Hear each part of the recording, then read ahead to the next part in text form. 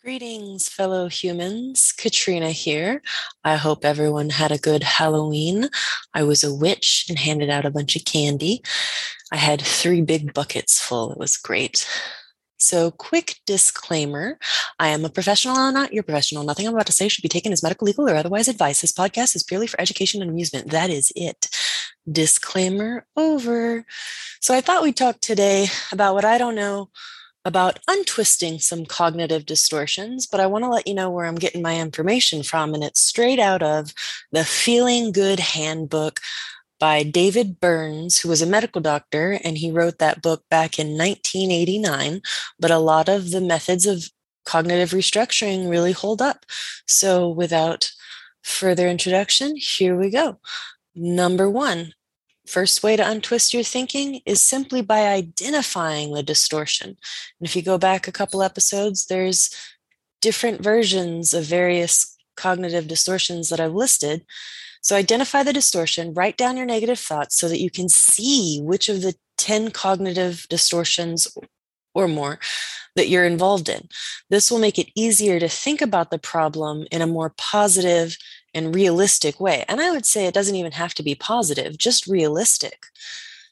Number 2 is examine the evidence. Instead of assuming that your negative thought is true, examine the actual evidence for it. For example, if you feel that you never do anything right, you could list several things that you have done successfully. I don't know why, but seeing it on paper is really helpful for me and many others. Getting it out is one part of that, but seeing it is a whole nother thing. Number 3 is the double standard method. So what that is instead of putting yourself down in a harsh and condemning way, they say you can't hurt yourself into healing or something like that. So instead of that, talk to yourself in the same compassionate way you would talk to a friend or a loved one with a similar problem. I always tell folks that we oftentimes are a lot harsher to ourselves in our own mind than we would ever dare be out loud to another human being. So the next way to untwist one's thinking is the experimental technique. So do an experiment to test the validity of the negative thought. For example, if during an episode of panic you become terrified that you're about to die of a heart attack, you could start jogging, run up and down several flights of stairs, or sing. I like singing. This will prove that your heart is healthy and strong. And with the singing one, if you're singing, you're not dying. So another way to untwist your thinking is thinking in shades of gray. I would say this is especially helpful for those all or nothing distortions. And although this method might sound drab, the effects can be illuminating.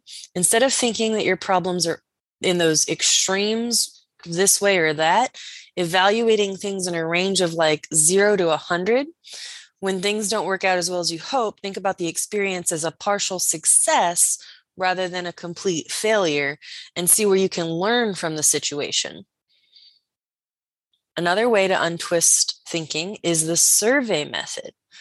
So the way that we can do this is to ask people questions to find out if our thoughts and attitudes are realistic. For example, if I believe that public speaking anxiety is abnormal or shameful, I would go ask a whole bunch of friends if they ever felt nervous before they give a talk. And wouldn't you know, most people say, yep.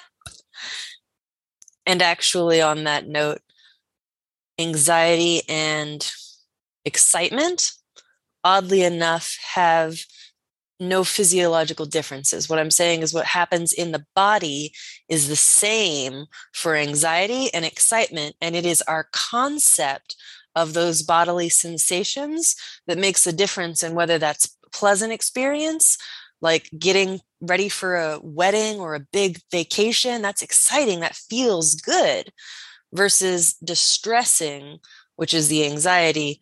That's not super comfortable, especially if that nervous energy is going on for too long. Back to untwisting the distortions. Another way is to define terms. So when I label myself in some type of way, or if you label yourself as like inferior or a fool or a loser, we can ask ourselves, okay, what's the definition of a fool?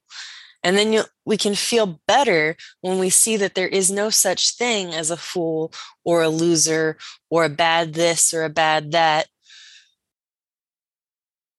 Another way to untwist our thoughts is the semantic method.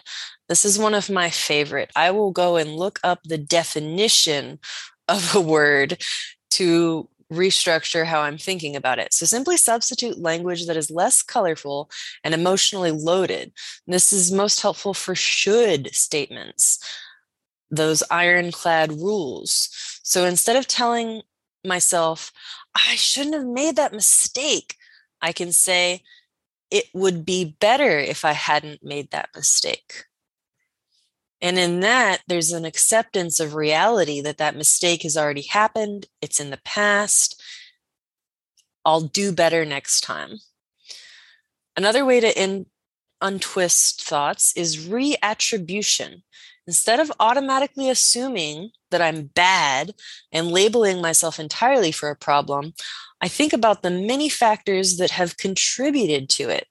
So if we focus on problem solving, instead of using up all the energy blaming and feeling guilty, that can be more productive. Problem solving, that is. Lastly, but not least, is the cost-benefit analysis. So this is where we would list the advantages and disadvantages of a feeling, like getting angry when your plane is late. A negative thought like, no matter how hard I try, I always screw up. Or a behavior pattern like overeating or lying around in bed when depressed. You can also use the cost-benefit analysis to modify a self-defeating belief.